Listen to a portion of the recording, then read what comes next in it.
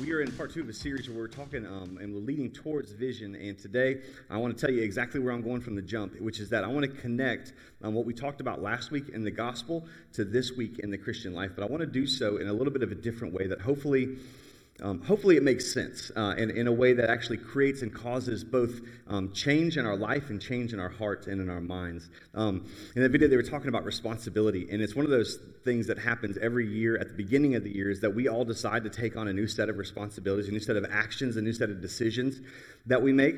And those decisions for all of us might be different, but they probably revolve somewhere around our health, maybe around our wealth, maybe around our wisdom, our career path, maybe around spirituality, and you've been tracking with Jesus with 21 days in the Word. But what happens inevitably, and it happens to all of us, is we start off with some kind of lofty expectations, and as the year goes, really, as the week goes, maybe as the month goes, as a little bit of time goes by, what ends up happening is it kind of just dissipates, and that's not brand new news to anybody. But today I want to talk about why. I want to talk about why, because I think the reason why those things don't take is the same reason why for many of us, there are things that we've wanted to get better at spiritually or in a spiritual context, and it just hasn't taken yet, right? Like you've been wanting to get in shape for like 10 years now, or if you're like, 20, then for like 3 years now, right? But like, because before that you were just like, teenager, and then you hit puberty, and then all of a sudden you're like, oh, I have a body. I didn't work for it. Very cool, right? You just kind of grew up, and then at the same time, you might have some beliefs about our thoughts and what you want to do and who you want to be physically, or you want to be intellectually or spiritually. But we tend to make about the same amount of progress spiritually as we do in those other areas. In other words, many of us have been thinking every January, I want to get better at being in shape. I want to work out more regularly. And many of us thought in January, I want to pray more. I want to read my Bible more consistently. I want to be more others-focused and more selfless. And what happens, and it happens inevitably to all of us, is we make about the same amount of progress oftentimes spiritually as we do in these other areas that seem weirdly difficult for us to maintain. And I want to talk about why, because what's interesting is there's a book recently, and you might have heard about it, called Atomic Habits. Can we just do a quick show of hands for everybody who's like a thought leader in here? Has anybody read Atomic Habits? Okay, you should. It's a very good book. And what I think is the most fascinating part about that book, and what we're going to read today, is exactly what Paul said a couple thousand years ago. But go with me for a second. If you think about what happens in life, we all have this set of outcomes, right? And the outcomes, or the less desirable outcomes, are what create what we hope to be a new set of decisions. For instance, I feel like we don't have enough money at the end of the month. I feel like we don't have enough margin at the end of the month. I feel like we don't have enough to put into savings. I feel like we don't have enough to invest. And so we need to make some different financial decisions. Or we don't have any at the end of the month. We are living off more than we're making. And so we need to decide to live off less. And so what we do is we decide, I'm going to make some new decisions. But the reason those decisions oftentimes don't work is because we don't really examine what happens before that, which is that almost all of our decisions are based on beliefs. And we have the same beliefs, try to change our decisions, and are surprised when we're making the same types of decisions with the same outcomes. So let me give you an example of this. And again, financially, we'll just go with that one because that's what we've been talking about so far, though we'll cover a couple others. Financially, this is what many of us have a belief around. More makes me more happy. More makes me more happy. Now, you might not have said this out loud, but this is for those of you who are maybe Christians, or maybe you've been on a mission trip, and you came back and you were shocked, you were surprised, you were amazed. And it happens every time. I used to take high school students all the time. We would go to Costa Rica. We would go work in some places that were facing real poverty, and it was really difficult in their context. And they would come back and they'd say, oh my gosh, they had nothing, but they were still so happy. And here's what they never realized. That's because I thought more would make me more happy. And so when I see somebody that has nothing and they're still happy, I'm like, how does that make sense? Well, it's because perhaps our belief was wrong. But the problem is, as long as more makes me more happy, or for some of us, newer makes me more happy, or for being really honest, a lot of times it's not more or newer, it's just more or newer than you. Right? Like you were fine with the trip that you went on until you saw somebody go on a better trip. Lindsay and I, just this weekend, we went to, this weekend, this is still the weekend, we went over Friday, we celebrated our 11th year anniversary yesterday. Thank you. Some of you should be more excited than that than you are. But when you get married, you'll be like, oh, that's actually a big deal. So we celebrated that. Now, I don't know if you know this, but Jeff and Sarah Kerwin are about to celebrate their 10th anniversary, and they're going to Sandals, Jamaica. I'm like, Jeff, you work for the state, bro. Like, I run a company, I'm going to Amelia Island, right? You're going to say, like, all-inclusive, right? Like, mine is great. I'm like, oh, that's awesome. And then and you guys, you're like, oh, man, I wish I could go to Amelia Island. But when we all heard Jeff is going to Sandals, which I don't even know if he's cool with me sharing that, but, like, when we hear that, I'm like, oh, I want to go, Well, and here's what happens, right? Is my belief system about money more, newer, or more and newer than you were makes me happy. And so I make decisions, and if any kind of financial decision change I make, I'm actually fighting against my core belief, which makes that decision really, really difficult to be sustainable. This is why we talked about, and we had a relationship series a couple weeks ago, or a couple months ago. Maybe it was in the spring semester, so I always lose track of that stuff. My chronology is horrid. But where we said the series was titled, Are You the One? Are you the one? Are you the one? Not saying, are you the one? Are you the one that I'm looking for? Saying, here's really what determines relational happiness. Not finding the right one, but being the right one. That we're more concerned with the person that we're looking for, but we're never really concerned, are we the person that we're looking for is looking for? Because if I was that person, and if I am a healthy person, healthy people generally attract healthy people. And the best way to have a healthy marriage is not to make sure I pick the right one, but to make sure I am the right one. And so we make different relational decisions about the places to find the right one, never realizing that our belief is wrong about what makes a happy marriage. It's more important for me to be healthy than to tell you why you're not. And what's fascinating is Paul is talking to the church at Philippi. He's talking to the church at Philippi, and he gives them something to do. He gives them a responsibility. If this was the new year, this would be a responsibility that would be so wildly unattainable. I mean, the thing that he says, and sometimes you read the Bible and you think, okay, he can't actually mean that. It's just unsustainable. It's crazy. But he does. Now, it's in the context, and in their context, Paul, church at Philippi. If you don't know about Paul, this is in the New Testament. This is Jesus and beyond. So Matthew, Mark, Luke, John, the 4 stories of Jesus' life. The New Testament is the new covenant, is the new relationship. Basically, Jesus and beyond.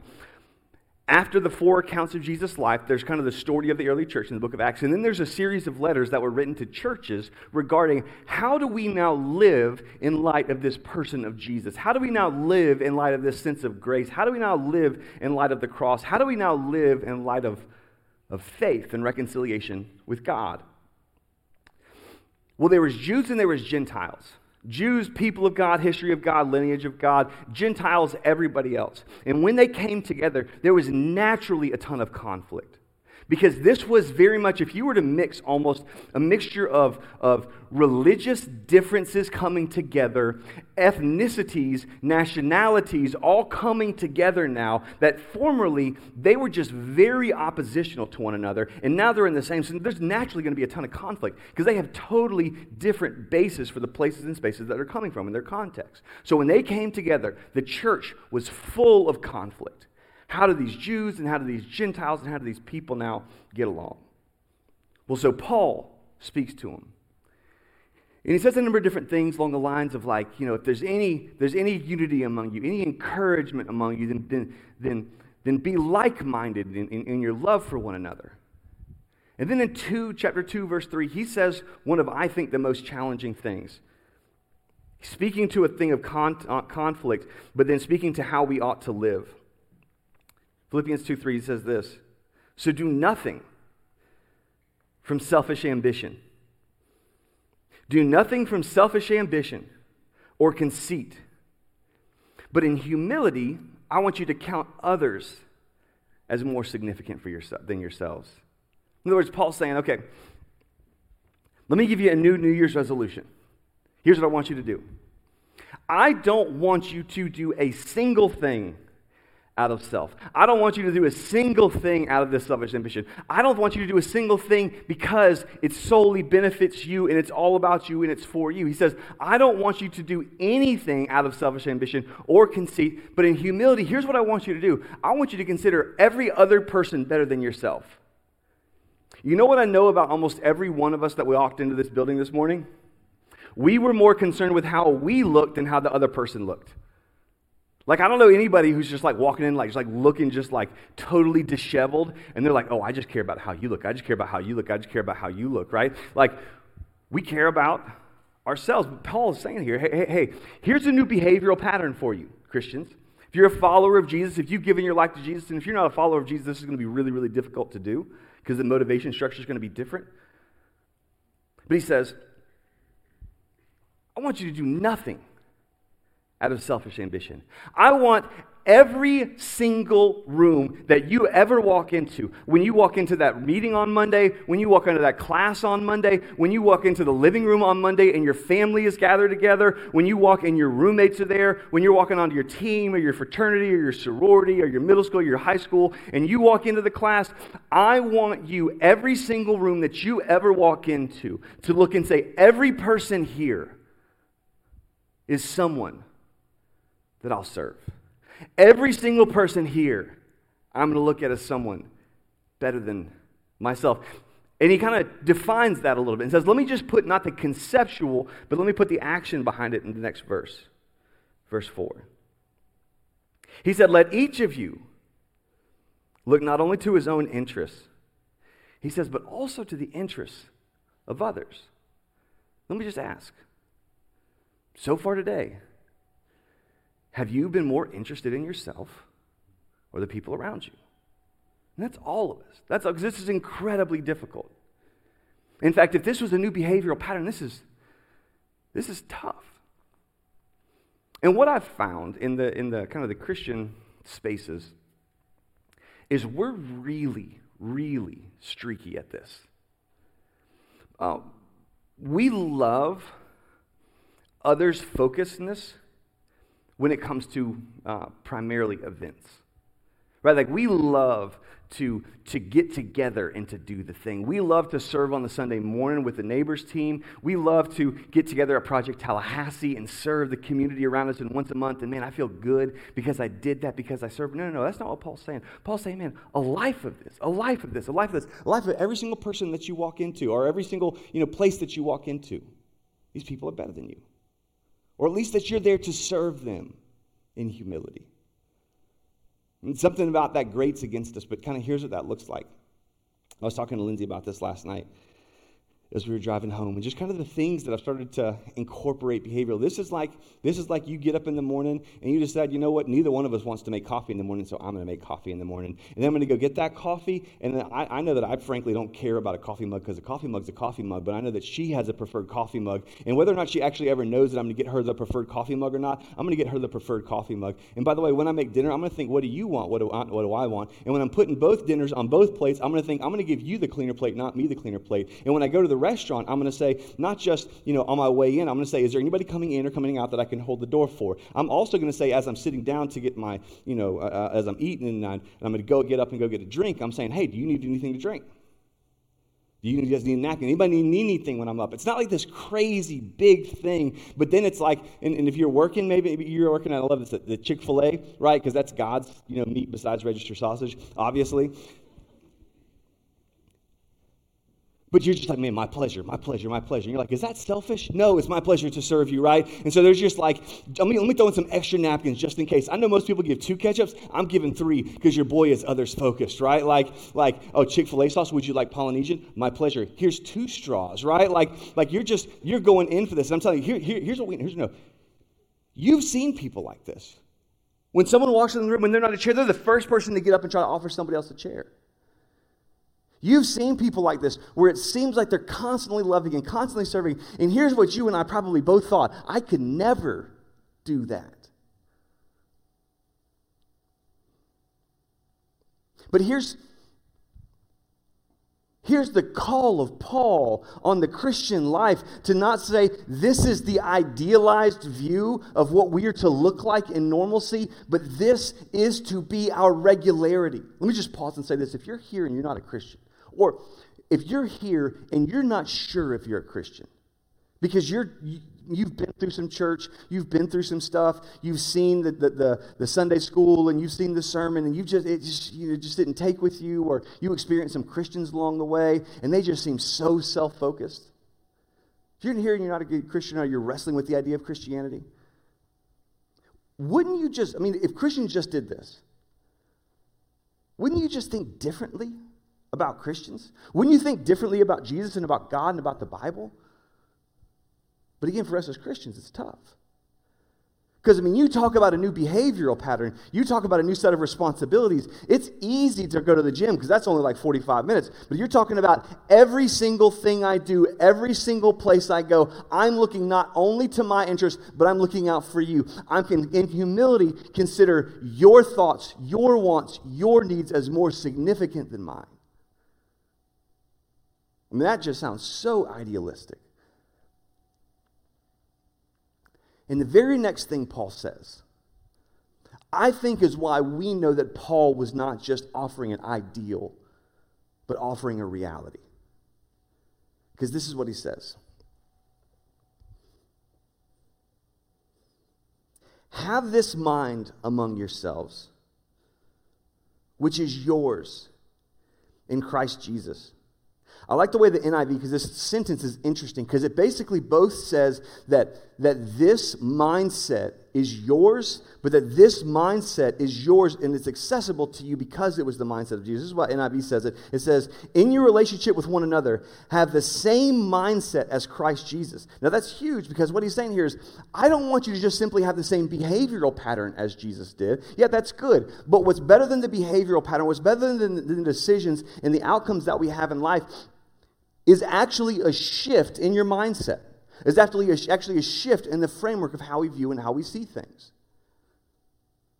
Now, before I tell you what he's going to say next, I just think this is so important, because oftentimes when we think of things and it's like, okay, well, that's good in the spiritual world, but that doesn't really work in the practical world. This absolutely works in the practical world. This is the difference, the mindset shift of what he's saying. It says, I want you to have the same mindset. I want you to have the same mental framework. In essence, I want you to take on the identity of Jesus so that you begin to see things through the mental framework that Jesus sees things through. A shift in identity in the behavioral patterns and the decision-making makes total sense. This is the difference between someone who says, I run, and someone who says, I'm a runner. When you're somebody who's running because you know it's good, and you know it's healthy, and you know what you ought to do, well, it's going to be a struggle because consistently you don't want to, because that's not who you are. But if you are a runner, and that's what you do, y'all are weird. To be honest, y'all feel bad if you don't run. I feel horrible if I do run. Think about that. There are things that people look at you and they say, how do you do that all the time? And you say, I wouldn't feel like myself if I didn't. You want to know why? Your identity, your mental framework, your belief system about who you are, what makes you happy, what brings you joy has shifted. And because of that, your decisions, you're not deciding to run, you have to decide not to run. And so the outcome is you're in shape. So what Paul's saying here is there's an identity shift. There's a framework shift. Instead of having the normal mindset, which is what I want, I get, that I have to look out for me, and that if I don't look out for me, nobody else is going to look out for me, and that I need to live in some kind of a harmonious way with other people, but I also need to make sure that as former philosophers would say, there's something inside of me that's a will to power, there's a will to triumph, there's a will to overcome, there's a will to be better and bigger and stronger and faster and more wealthy and more brilliant and more smart and have a higher SAT score and get into a better job and have a better... There's something inside of all of us. He's saying, but What if there was a mindset shift? And what if this was the shift? What if it was the same of Christ Jesus? And then he just roots it deep into the gospel. He says, who though he was in the form of God. Now, form is not necessarily like the bodily form. This little Greek word, that's kind of how we get the word morph, is the inner essence expressing itself in kind of an outer reality. So he's saying, okay, so though he was in essence God, equal with God, God in and of himself,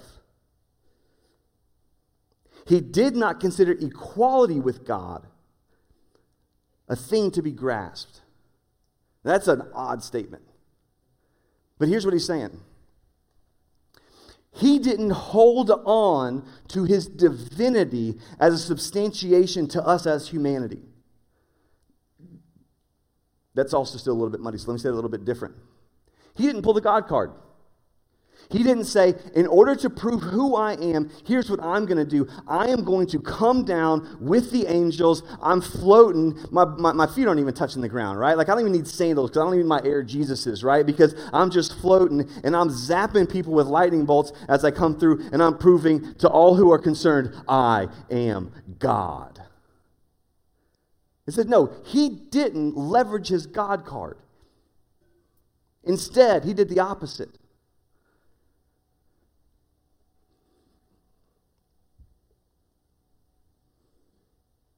He didn't leverage his position, but he did the opposite. He emptied himself by taking the form of a servant.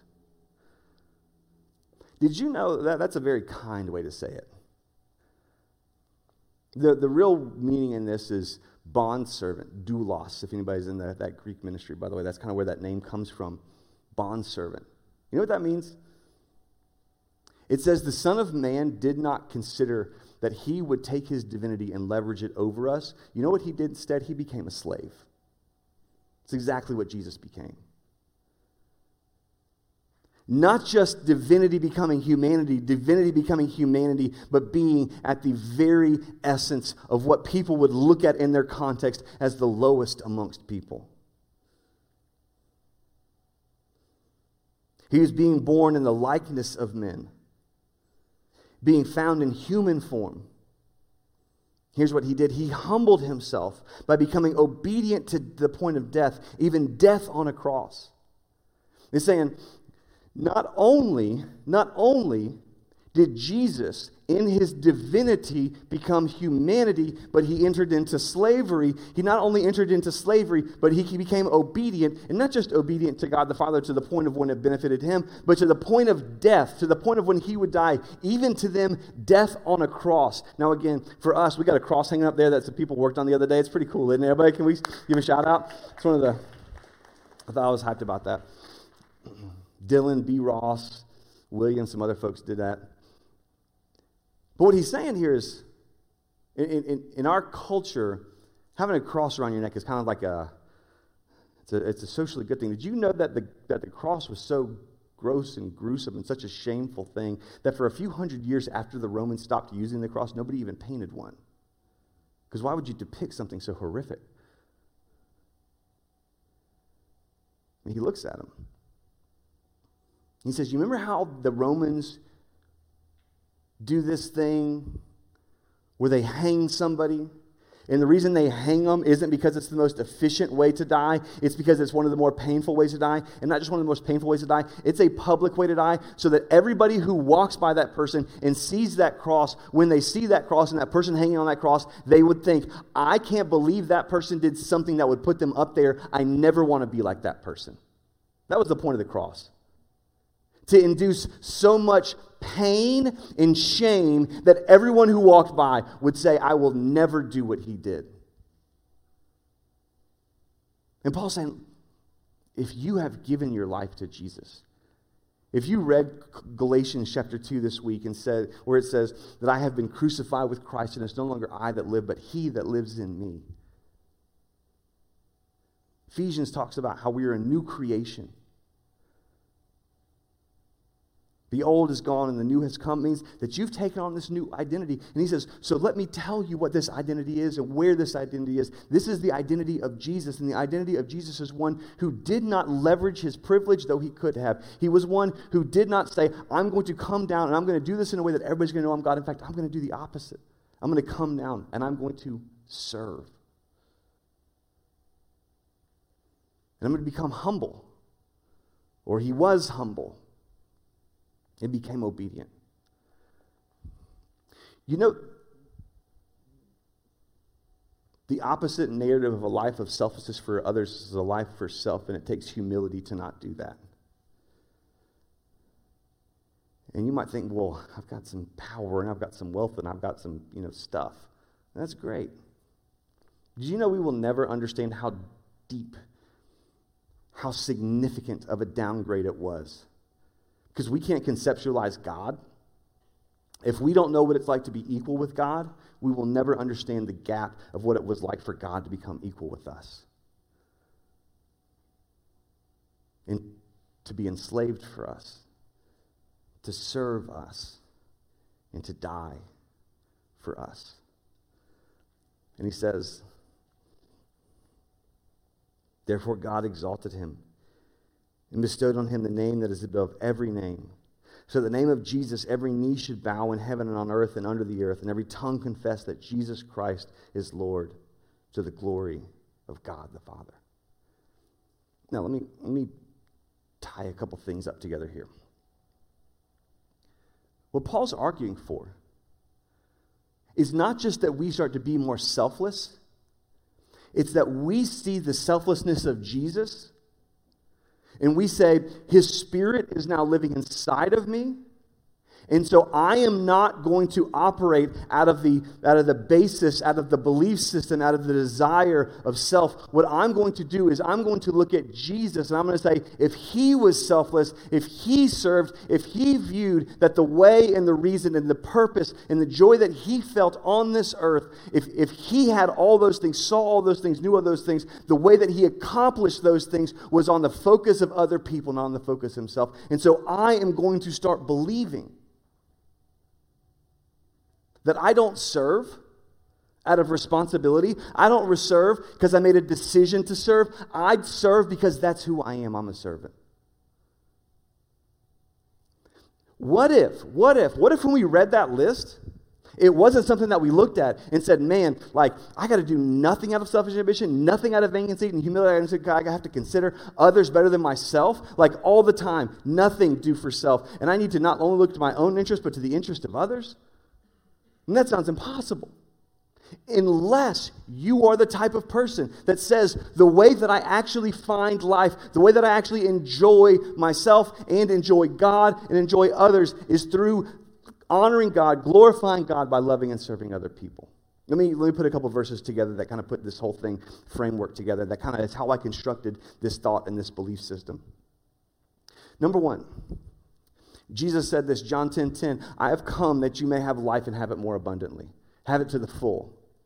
Jesus said this, he said, whoever wants to find life, wants to find their life, whoever wants to find life must lose their life for my sake. But whoever wants to lose their life for my sake actually finds life.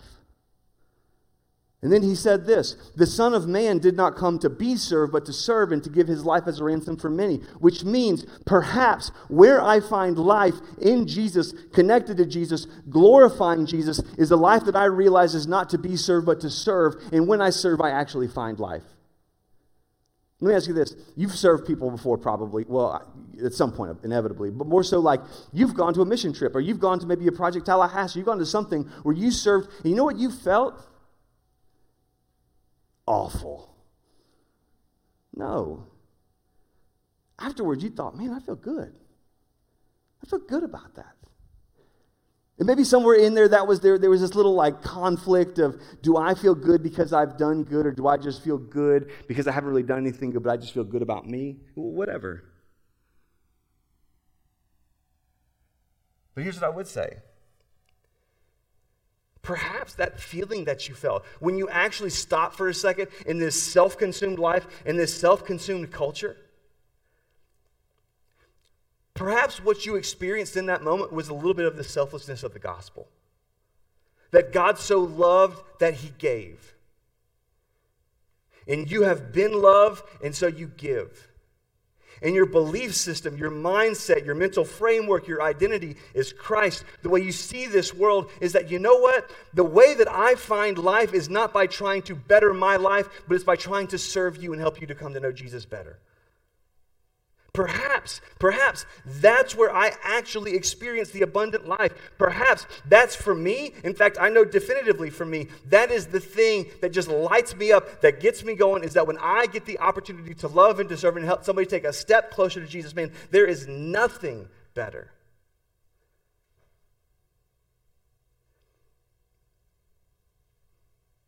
And I don't do it because I have to. I actually enjoy it. I actually enjoy it.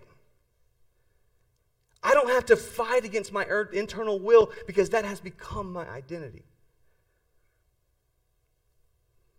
Now let me paint a picture for what this could and should look like, and I'm going to give you one thing to do, to take home and do with all this content. The unfortunate reality that often happens in Christian circles is, again, we are selfless with an event-based thing that we just decide to, pick up the responsibility, pick up the others' focusedness of the gospel, and do it at a time when we had an event. But what if instead we came together? And when we served together at our Project Tallahassee, or what if we served together on a mission trip? We went domestically, we went somewhere overseas. And what if when we served communally and congregationally, that was simply with a different or a bigger group of people, but our level of selflessness and service was the same? In other words, what if we decided, we're going to go to East Angola, Africa, and we're going to go help dig wells over there. But when we did that, we said, honestly, it's the same level of selflessness. It's just a different place and in a different context, but it's the same level of selflessness. Like, what if when we came together, it was just the aggregate sum of everybody's individual life? Because I think the world has seen enough Christians who just put on a show of selflessness, but internally are just incredibly selfish. And here's what I know. If we continue to do that, number one, we won't reflect Jesus. And number two, and more importantly, or I guess correspondingly, not more importantly, is that we actually feel empty inside. A life for Jesus with the identity of Jesus is a life for other people. We don't serve because it's a responsibility. We serve because it's our identity. We don't serve because we're responsible for it. We serve because it's who we are, because it's who Jesus was.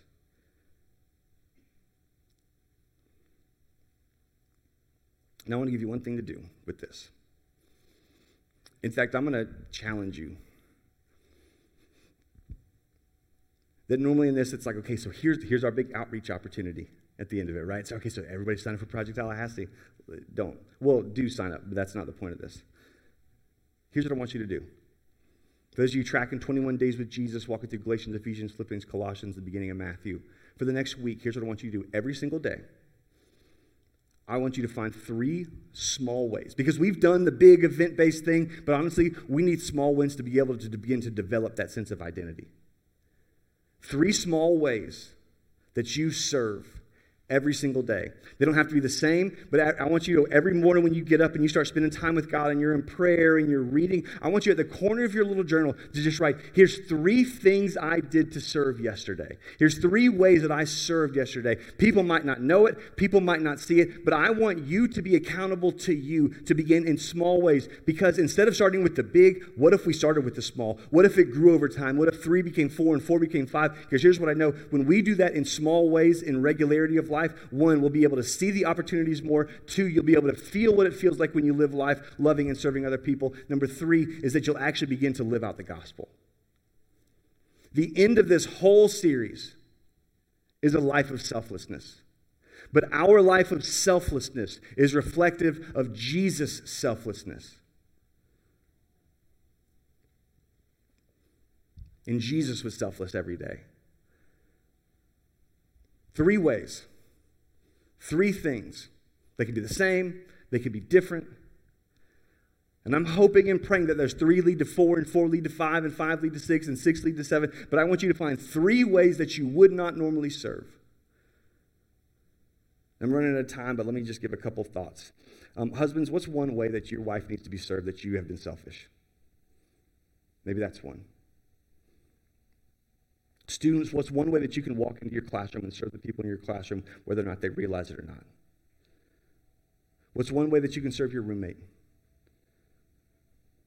Kids? Not kids. What kids? Middle school, high school?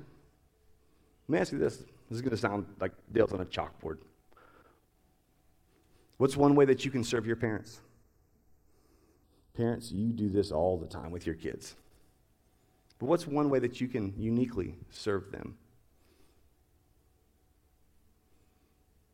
What's one way that you can serve at the restaurant when you leave here?